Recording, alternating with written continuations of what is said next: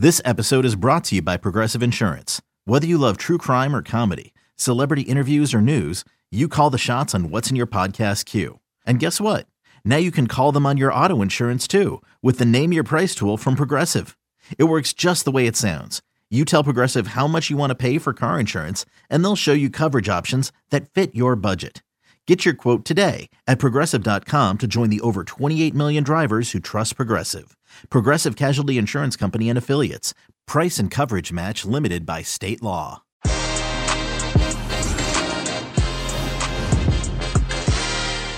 Roy Keane and Patrick Vieira squaring off in the tunnel at Highbury. Ryan Giggs' iconic bare-chested celebration in the FA Cup semi-final replay. Martin Keown's infamous clash with Ruud van Nistelrooy in the Battle of Old Trafford. For a period of time, Manchester United and Arsenal was the hottest ticket in town, and tempestuous rivalry between the perennial powerhouses of the Premier League. But those days are gone, and today the fixture no longer holds the same intrigue as in seasons past. And I'm here with my man, Jimmy Conrad, to look ahead to Thursday's meeting between the sides and discuss whether this game can ever recapture its former glory. Que Golazo, Manchester United Arsenal preview, and so much more begins right now. Hey everybody, welcome to Que Golazo. Thank you so much for being part of the family. We are on YouTube, if you didn't know that already. And we are so close, Jimmy Conrad, to 6,000 subscribers. Wow. How good is that, my friend?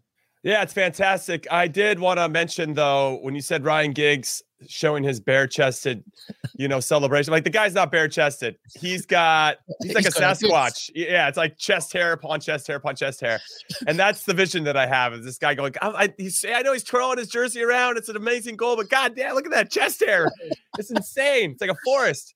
The hairiest Welshman ever. Absolutely. It was massive. But we're so close to 6,000, and Jimmy Conrad is a major reason for that. So please make sure that you subscribe, spread the word. We're also on Twitter, Que Golazo Pod. We're on Apple Podcasts, Spotify, so much more. We just keep growing over here, and it's because of you. So please keep spreading the word. Right then, Jimmy, you are here with me today because we're going to discuss Manchester United Arsenal. Obviously, we will get into the game itself.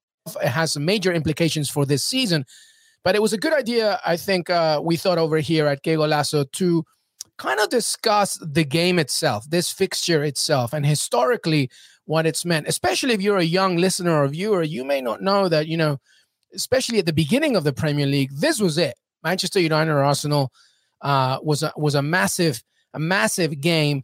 And I kind of want to pick up, Jimmy, from that convo that we had, you, myself, Ian, on HQ when we were previewing Manchester United against Villarreal in the Champions League, and how, my whole thing was that United's obsession with the past, right? And how it's kind of damaging their present. And then when you think about it, Arsenal kind of have been dealing with the same thing. And it's probably one reason, perhaps, of many of why they can't crack, right now, the Man Cities or the Chelseas or the Liverpool. So I wanted, first of all, we're going to go down memory lane a little bit, Jimmy and I, and we're going to talk about both teams.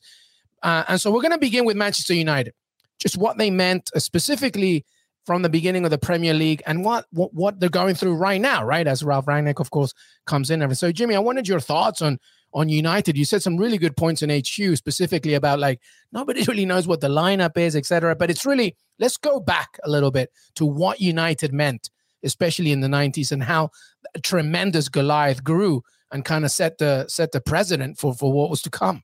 Yeah, I don't think you can start that conversation without bringing up Sir Alex Ferguson first. I think he really set the tone and set the bar for what was expected from the club, and not only domestically, but also from a European perspective. I have read plenty about Sir Alex. I've read some books. I saw the documentary, and just his ability to grow and learn and be exposed to a different style of play, whether it was the mid 90s AC Milan teams or whatever it was, and try to take little things and see how he can apply that to the team that he's trying to build as well, and doing it consistently. I think if anything we can look at with regard to Sir Alex is that consistency for excellence. And I think that permeated in every area of the club. And when he left, it was going to be a massive hole. And if we do quickly compare it to Arsenal, Same thing happened with Arsene Wenger. Those guys were institutions, and they built this culture over many, many years. And so when that starts to dissipate, or in Arsene Wenger's case, we can get into that in a little bit. It's really sad how the fans treated him on the way out. But with regard to Sir Alex, he still casts a very large shadow over that club. And I don't think it helps that he sits in the stands every single game. For me, I'm like, just put the guy on the sideline. Yeah, I'm pretty sure he's got ideas. Maybe he doesn't have to give everybody the hair blower or hair dryer treatment. If they're not playing well, you can leave that to, your first team coaches. But he still has ideas. He still knows how the game should be played. I mean, obviously he was like a fantastic man manager. And I just feel like that still looms large, his presence.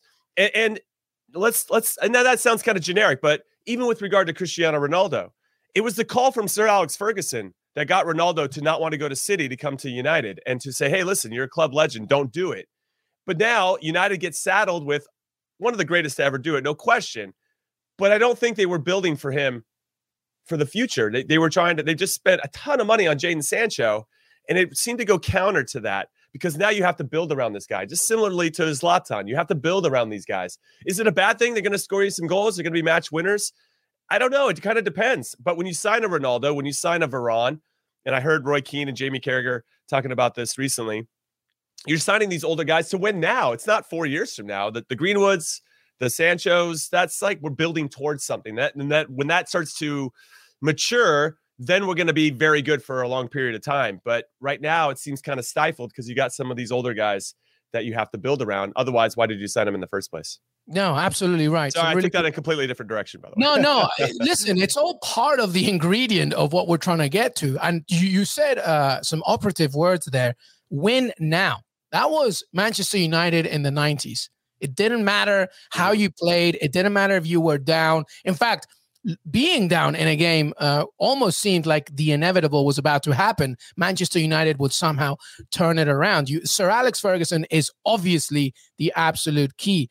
But then the players that he brought in and the focus on the academy as well, the Neville brothers, of course, David Beckham, etc., Paul Scholes, Nicky Butt, all these people. I mean, I'm looking at some names here. The 95-96, by the way, Premier League and FA Cup winners that included Cantona and Andy Cole, Ryan Giggs, Pallister, Steve Bruce, Peter Schmeichel was there already. The 99 treble winners as well. And then we go even further on, 2006, 2007, with Louis Saha, Wayne Rooney, Giggs, Scholes still, Cristiano Ronaldo, obviously, Patrice Evra, the treble winning years, as I mentioned, and you keep going. And it's just such a fortitude. And no matter who it was wearing the Red Devil shirt, it was, we are winning no matter what. And to your point, the shadow about Sir Alex Ferguson kind of cast that concept. And it's even harder when you're a former player of Sir Alex Ferguson and you have to manage this club. And that, to me, is a massive thing. So if we just make the turn here on Arsenal, because Arsenal, I'm thinking about them, and they have similar issues. You mentioned Arsene Wenger and the way he was perhaps treated towards the end, but he, like you said an institution. The Invincibles, by the way, is no easy feat. It was a ridiculous achievement. And, so let's talk a little bit about Arsenal as well and how they became, obviously Liverpool as well, but they became a massive antithesis to Manchester United as well. They wanted to be their, the Lex Luthor to the Superman, or even the other way around. How did you see Arsenal as well, specifically when you focus about their own past? Yeah, good question. I should have said this before I started with Man United, because I think it does bring some context to a couple things happening all at once. With Sir Alex Ferguson leaving his role as manager, with Arsene Wenger essentially being forced out, I think, in my humble opinion, he's not really leaving on his own, right? It just felt like he got his hand forced, and we'll get into that in a second.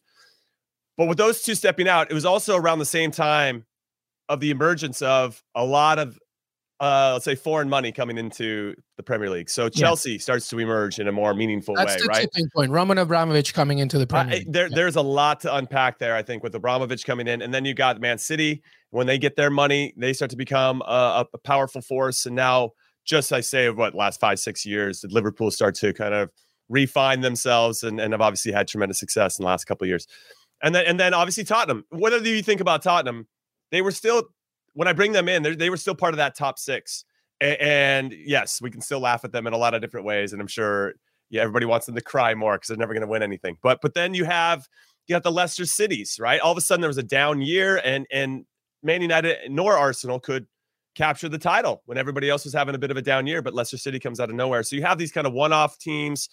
You know, you have West Ham that's kind of going through a kind of similar renaissance. Aston Villa obviously pushing to get in the conversation. So, and Everton kind of floating around. So it's become a lot more competitive, and it's not necessarily about Man United and Arsenal all the time. And what I find that to be interesting and why I think it's important context is because if you were a foreign player that wanted to play in the Premier League and you were world-class, considered world-class, you were only thinking about United or Arsenal. You weren't really thinking about, hey, I'm going to go help Man City turn things around. Yeah, very similar to what Newcastle's going to go through now. Yeah, they might have a lot of money, but it was the royalty of the Premier League. Yeah, 100%. They had the history. They had the recency bias, right? They're winning the trophies. They're the ones that are playing the most exciting matches. And I know we'll get into some of our favorites in the past. And all of that, I think, plays into it. So now let's fast forward, or at least look into Arsenal in their past. You know, they under George Graham, they had success. You know, he was the guy that really, amongst other people along the way, but I really feel like put the flag in the ground that Arsenal were going to be a top club, and Arsene Wenger came in. The consensus with George Graham was always like 1-0 to Arsenal, but there was wins, but it was always 1-0. Right, that's right. Go ahead, keep going. No, and it's interesting. Arsene Wenger comes in, and after spending some time at Monaco, and I feel like he had a Jurgen Klopp type vibe. You know, like he'd had some success, but he's a bit of a foreigner. And do we want foreign concepts in the Premier League? This is at a time where foreign managers were still a relatively new concept in the Premier League when he comes over. And I remember Alex Ferguson saying this about Arsene Wenger in 97. He said, he has no experience of English football. He has come from Japan. That's right. He was in Japan. And now he's telling us how to organize our football. Unless you have been in this situation and had the experience, and he should keep his mouth shut. Firmly shut. Alex Ferguson said that about Arsene Wenger in 1997 when he first came into the league. And it's very cool. And I'm actually very proud of Arsene Wenger for proving Sir Alex wrong. And they've had some great rivalries over the years and some great games. But I find that mentality from Sir Alex very interesting. And not that Klopp maybe faced the same type of style, but I know Pep did, right? Tiki-taka will never work. You know, I mean, there's always some haters and gatekeepers that want to keep things the way that they are. And I think Arsene Wenger did a great job of kind of changing that and implementing more foreign-based players to really change how this game can be played in the Premier League. And we can name about probably 15 guys that have come in to make a big difference under Arsene Wenger: Thierry Henry, Dennis Bergkamp, to name a few, Patrick Vieira, of course.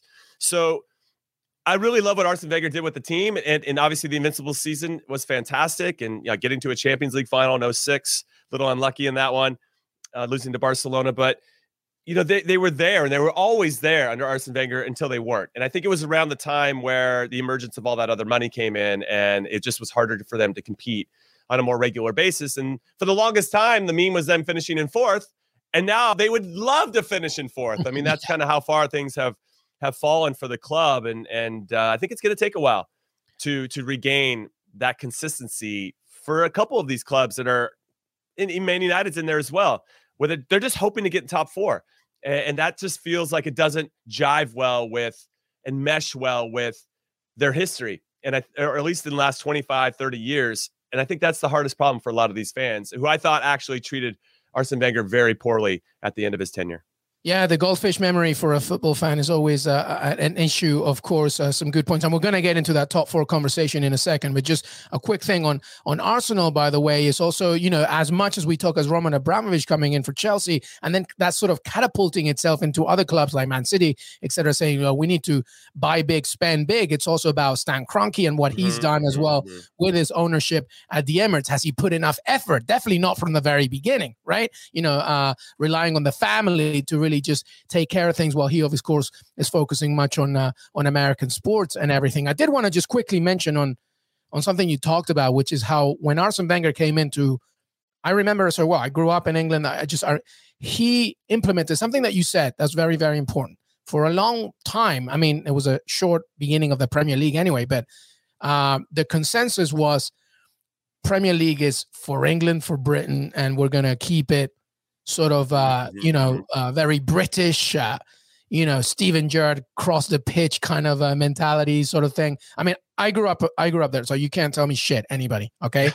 When Wenger came in, not only did he introduce a different way of thinking, right? But he also helped. I mean, listen, Thierry Henry was always going to be a star. He was a winger at Juventus that was really struggling, Okay. He brought him in and he transformed him into arguably the greatest player the Premier League has ever seen. That's not necessarily everything down to Wenger, but Wenger definitely was a major factor. And that's what you saw with this Invincible side. And then it became a perfect mix of English talent and international one. Ashley Cole, Martin Keown, Pascal Sigan was in the Gal Clichy, Sol Campbell, Kole Toure, of course. Just such a perfect balance of what they were. And then that almost became eventually the heights of what Arsenal could be. And once Wenger left, just like Sir Alex Ferguson, Arsenal struggled to try and redefine their identity. So let's move on to the top four, which is what you talked about. Well, really quick, I have to jump in here because, and I'm not trying to defend the Kroenkes. I don't think they've necessarily run the business very well from a sporting side. I will say that they're probably making a crap ton of money. But when I look back, I'm looking at the transfer history, and they spend money on players. It's just, I think the big argument are you spending the money on the right players? Is it Edu then? Is it the sporting director? Somebody has to be. I mean, that's where it falls into me. I mean, they just paid $64 million for Ben White. I mean, this is recent. Odegaard, $38 million. I mean, this is dollars and not pounds. Ramsdale, they paid $30 million. Everybody was killing them for that. Ramsdale is going to turn out to be the number one for England, in my humble opinion. In the 100%. Thomas Partey, they paid $55 million for him. Gabriel was close to 30. Nicola Pepe was close to $90 million. Now, I mean, I think part of it is also just the nature of the business now, right? Like you talk, even 5 years ago, that's money. Insane. Again, I don't want to defend the Kroenkes. I still feel like they're not the right mix for this. However, they spent $70 million on Pierre-Emerick Aubameyang, almost $60 million on Lacazette. Are they spending the money on the right guys? It's also that's the big question. Yeah, I mean, and obviously they had some turnover. Unai Emery, you're taking some chances on managerial stuff. Man United's going through the same thing. Post Wenger, post Sir Alex Ferguson. Have you brought in the right guys to actually maintain or rebuild what was already previously there? And I just don't know if that's possible, given all the other mitigating factors that are out there, the emergence of other teams, the amount of money that's out there. And you got to get everything right to establish a team that's going to be that dominant for that long of a period of time. And I don't think Man United and Arsenal are going, we're going to spend the same money as Man City. We're just not going to do it. And so, if you're not going to do that, you got to find that right balance. We're literally getting into that topic right now, but it's a very good point. And that's why we're talking about this, everybody, because there's many similarities to Jimmy's point. Our producer, Des Norris, aptly mentions selling Robin Van Persie to Manchester United. It was a landmark moment as well. All right, so let's talk about this top four thing, by the way, because from 96-97 season to 2013-2014, when United finished 7th, which was just like absolutely unexplainable to fans who grew up in the 90s, of course. But from that time, from 96-97 to 2013-14, both clubs enjoyed uninterrupted runs as top four. Okay, since finishing second in 2015-2016, Arsenal have not had a top four finish. Now, 2015-2016, you may think it's not that long ago, but it is for a club like Arsenal to not be in the top four for that long. So the question, first of all, to you is this, right? We've talked about this before. Chelsea, Man City, Liverpool, that's the royalty right now of the Premier League. That's the point. So which team, Arsenal or United, are closest to cracking that fourth? Yeah, I mean, when you look at United and the fact that they finished second last year and they got to a Europa League final and only lost in penalties, whatever you want to say about how they played their tactics, different conversation, but we can sit here and say they got to a Europa League final and deserved to get to that Europa League final and didn't have enough to see it out in penalties. And they were that close. It was remarkable. And in second was great. Yeah, that close to winning, being Europa League champions. And maybe not that close to winning the league. And we could argue that Liverpool we know that they were decimated by injuries. Chelsea had that mid-season managerial change. We're focused a little bit more on the Champions League, eked into getting fourth thanks to Leicester City falling apart. And you just had these other teams that are kind of having an off year. So maybe it's a bit naive to think that Man United were the out-and-out second-best team in England last year. But we have that. Those are facts. And then you add Cristiano Ronaldo, you add Jadon Sancho, you add Rafael Varane, and you think this team should do better than they did last year, or at least be closer to first because of the pieces they added and because of that year of experience of playing in some meaningful games and having that core of players that will probably come back. and they look more off of it this season than they did last year. For They're whatever eighth. reason. They're eighth. They're actually closer to the relegation zone than they are to the top of the table. Yeah, which is hilarious. And then with Arsenal, what I think they're actually been very good at this season in particular is beating the teams that they should, or beating the teams that are, I guess, maybe in a little bit in their category where they're not maybe good enough to be in the top 4 yet. And I feel like Arsenal's been good. Their big losses are against Chelsea, 2-0. They lost to Man City 5-0, and they lost to Liverpool 4-0. So the 3 big teams that you're talking about, they have given up 11 goals and scored 0. They've got a while, I think, to crack into that top 3 and to start taking points off of them regularly. But funnily enough, to your point, Arsenal are 5th with 23 points.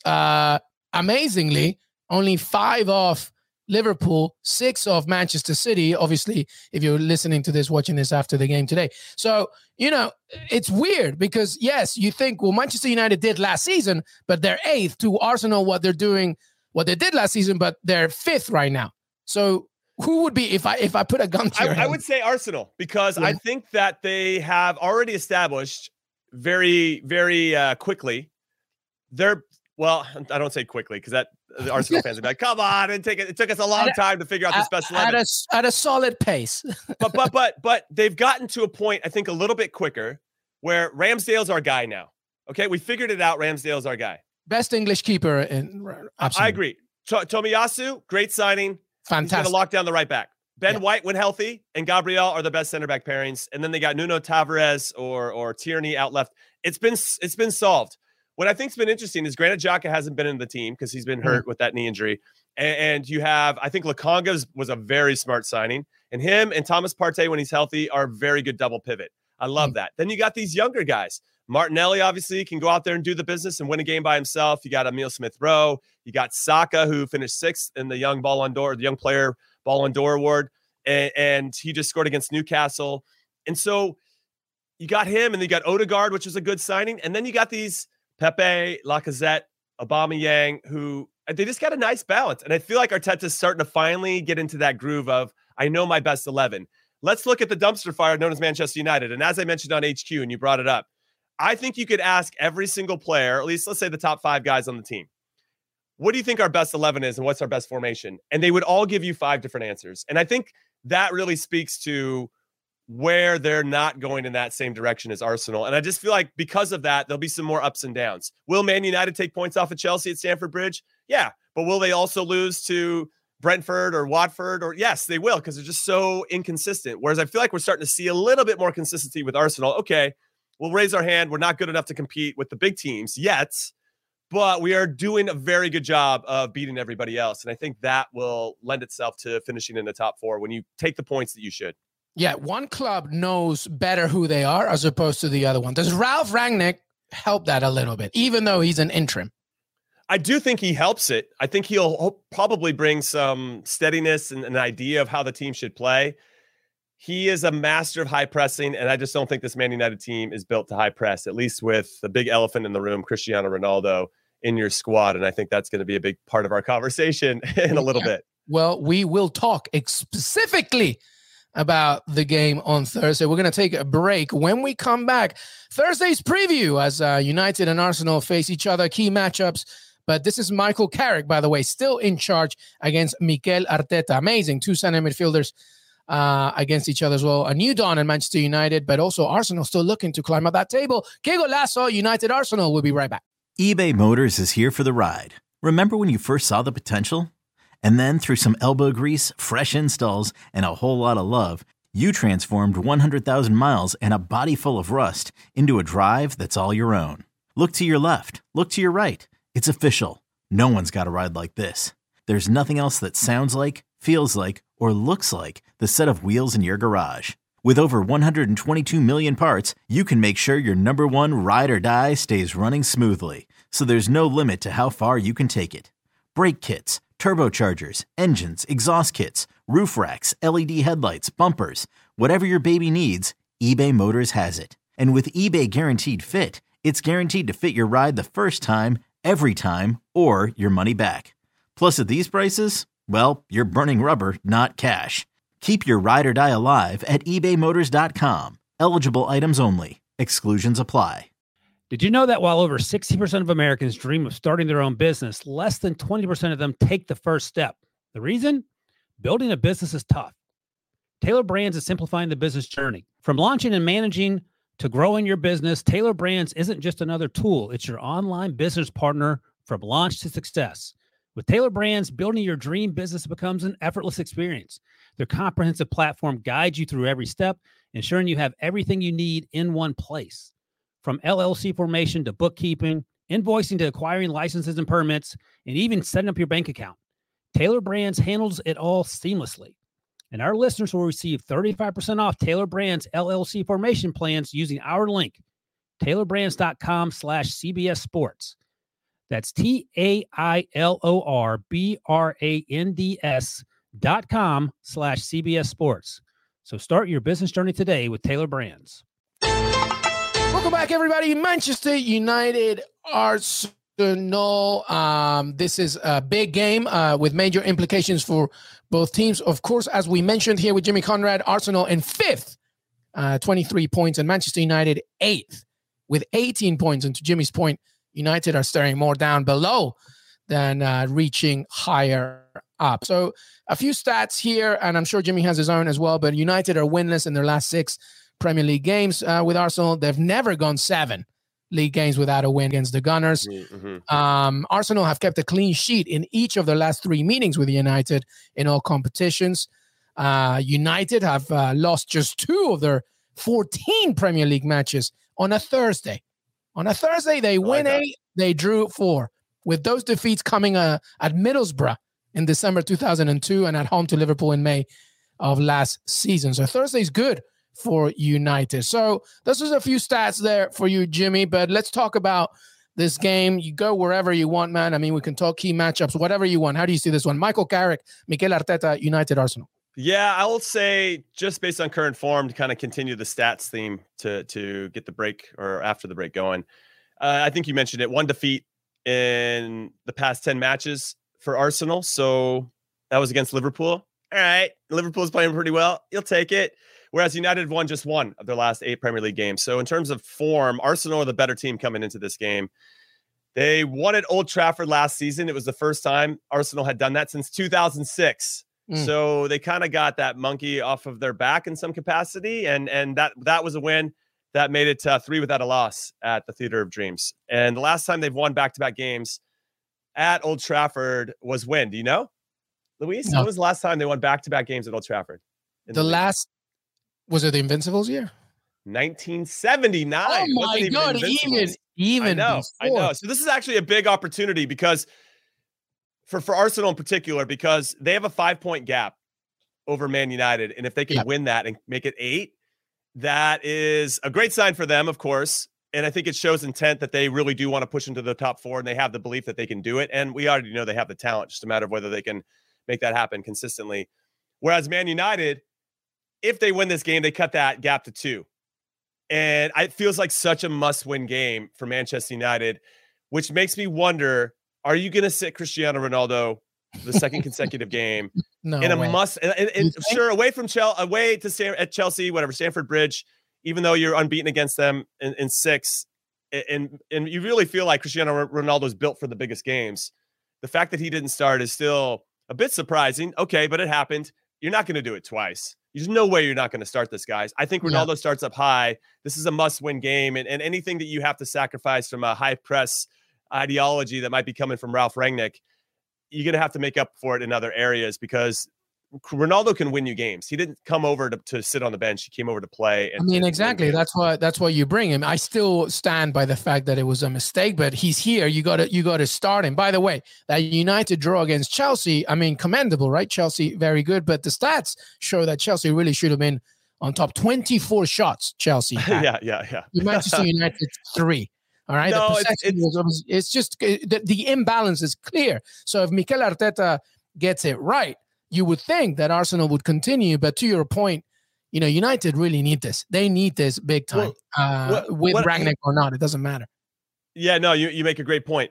What I'll say is for United fans moving forward, I think you saw what the future is going to look like in the first 5 or 10 minutes of that game with a high press Chelsea as probably the most high pressing they've done all season. So the fact that Michael Carrick said that Rangnick had no influence on his, I was like, whatever, dude. That's exactly how Rangnick plays. So, and you know that you're keeping your job, so you want to just please of course. And I feel like that's okay. Like, okay, great. You tried it. Yeah. And it worked for 5 or 10 minutes. And Chelsea were under it. And I think we were a bit surprised that United decided to high press and make them uncomfortable.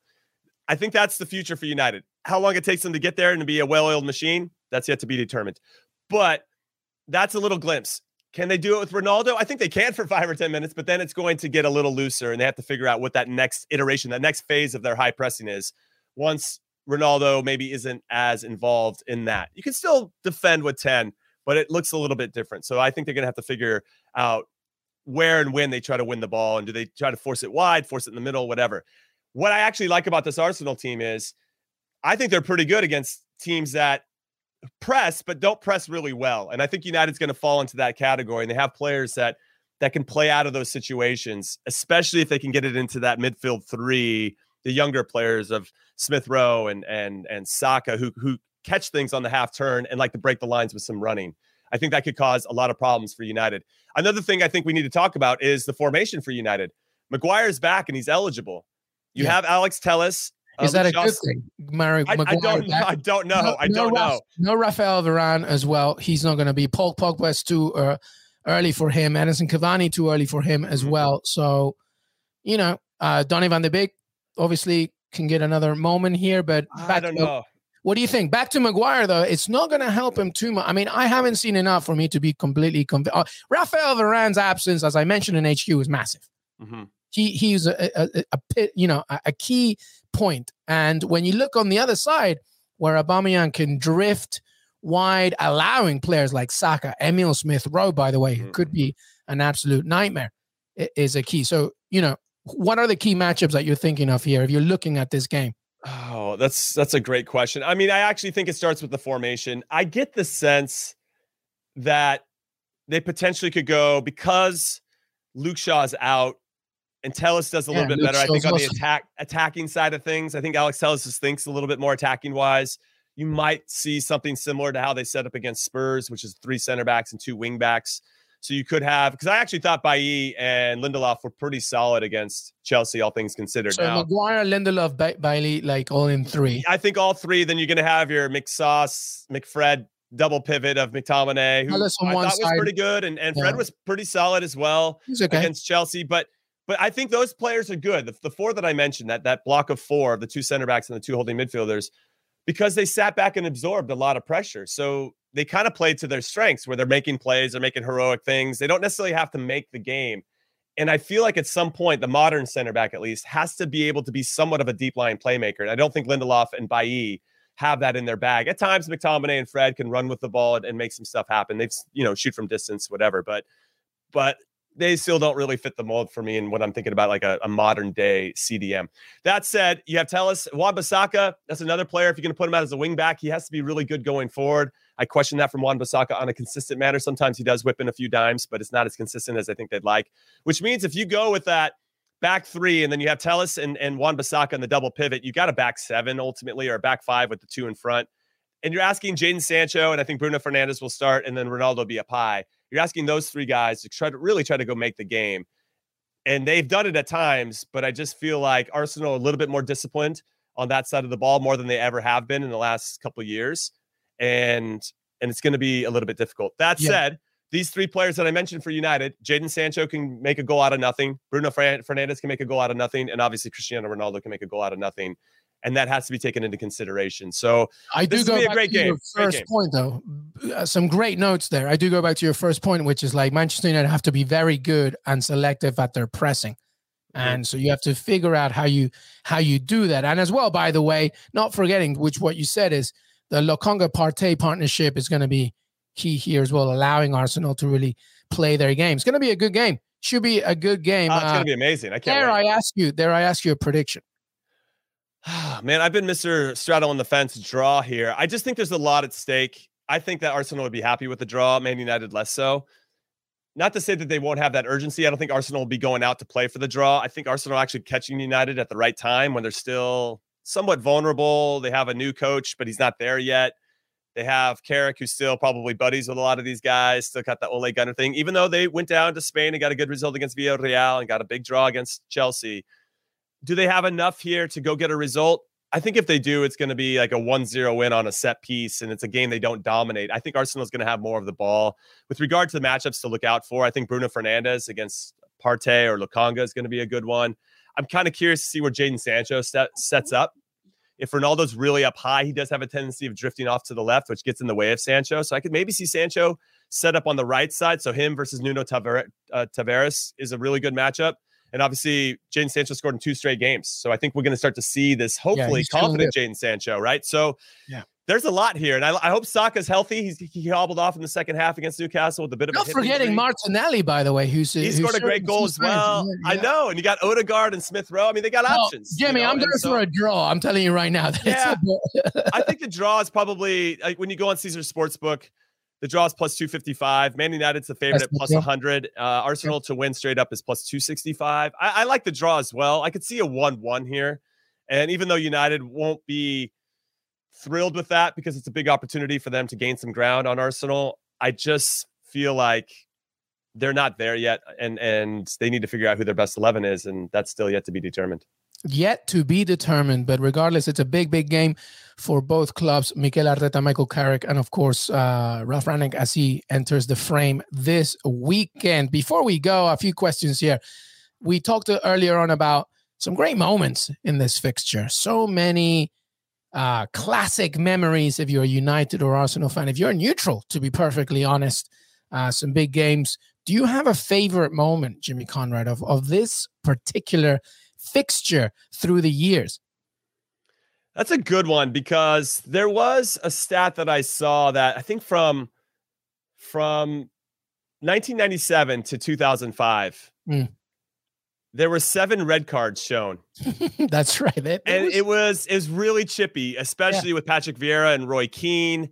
And there's one in September 2003, and I remember this game, the Battle of Old Trafford, apparently it's called, and there was a fight between Arsenal players and United players who felt that Ruud van Nistelrooy had cheated to get Patrick Vieira sent off. If people remember that one. Yep. So and then a season later, Manchester United ended the invincible run. Yeah. And it was a bit controversial, which led to more, of a fracas in the tunnel. So that one stands out. What's interesting is that our producer Des, and I love this point about how maybe the end of the era of these two teams was the movement of Robin van Persie from Arsenal to United. And then when he won the title with United, it's like, all right, I guess this rivalry is dead now. This isn't even any fun anymore. But there's one game, if you remember, and because I'm wearing a United kit, I'm trying to help pump them up a little bit. And maybe I should be pumping up Arsenal because they've been suffering for a while too. But the Manchester United won 8-2 in August 28th, 2011. That 8-2 game at Old Trafford was something special. Wayne Rooney had a hat trick. There were 5 other different goal scorers. It was just crazy game. I don't think we're going to see anything like that, but I wouldn't mind seeing some goals in this one. I just feel like it's going to be a little bit tight. How about you though, Luis? There's so many games to choose from. I'm kind of curious who you're going with. I feel really bad because I'm also opting for a United win game. But I do remember, Arsenal fans, that 1-0 with Thierry Henry scoring the winner. That was a good game for your boys. Is that the one where he popped it up and then volleyed it in? Yeah. Dude, that might be the best goal in Premier League history. So I'm glad you brought that up. It's what made him the greatest Premier League player ever, I think. Thierry Henry. Good. Absolutely. So good. Listen, I'm nostalgic. 1999 was a very special year for me. My last year of high school, I was in England, and I remember it so well, just watching all these amazing matches and, just paying... you couldn't do anything but salute what Manchester United did that year, winning the FA Cup, the Premier League, and the Champions League. So I got to go to the FA Cup, the semi-final of the FA Cup. Manchester United won 2-1. David Beckham scored first, and then Dennis Bergkamp actually scored in the 69th minute. But then, very late towards the game, Bergkamp, took a penalty, and Peter Schmeichel. Around yes, Des. I wasn't gonna say it. The game was at Villa Park, which is why it was so good. But anyway, Schmeichel saved Bergkamp's penalty, which prompted to what we talked about at the very beginning of this episode. Ryan Giggs to show his 1970s anchorman chest hair, but scoring a ridiculous solo goal, which made it 2-1. And the teams, and both of them, by the way, Freddie Ljungberg, Ray Parlour, Vieira, Anelka, Bergkamp, and on the other side, I mean, Dwight York was on the bench, for crying out loud. I mean, they were saving. Those seems ridiculous. I mean, I think that's another thing too. When you look back at those teams, they're just so much better than the teams that have been put together. Yeah, look at those lineups. He's showing up if you're watching it on YouTube. I mean, it's just ridiculous, and it's just a staple of what the Premier League represented and how big Manchester United was. But it was another example of how good both these games was, and what you said, Jimmy, about how actually Sir Alex and Arsene Wenger had so many tiffs, and that was a very good example. But that's it. That is, go ahead. I want to bring up. I remember a little bit more about that game that snapped the invincible run. And is when Ruud van Nistelrooy dove to get a penalty, and then Wayne Rooney scored late, and all the players were ridiculing, and Arsene Wenger were ridiculing Ruud van Nistelrooy for being a cheat and that he dove. And there was a fight in the tunnel, and that's when Cesc Fabregas, Sir Alex Ferguson, came out, and that's when he threw a piece of pizza and it hit Sir Alex Ferguson in the face. Pizzagate, dude. That's unbelievable. 17-year-old Cesc Fabregas. Look at the cojones on that guy whipping a piece of pizza at Sir Alex Ferguson's face. What flavor pizza was it? You can't make this stuff up. You can't make this stuff up. What flavor pizza was it? That's the quick question. That's a good question. Yeah. Let us know on Que Golazo. I think it was pepperoni because that adds more points. But that's it. Manchester United, Arsenal, 3:15 Eastern on Thursday. This has been so fun to go down memory lane and, of course, look about the present and the future of both clubs. Jimmy Conrad, thank you so much, brother. Any final thoughts before we say goodbye?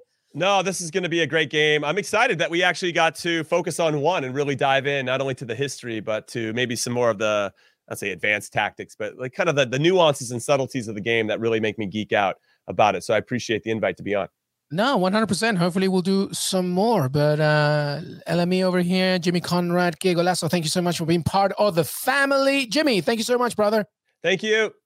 Thanks, everybody. Make sure to follow us on Twitter, Que Golazo Pod, youtube.com/Que Golazo, CBS Sports app, and of course, anywhere you listen to your pods, and make sure to watch it on YouTube. Have a great rest of your week.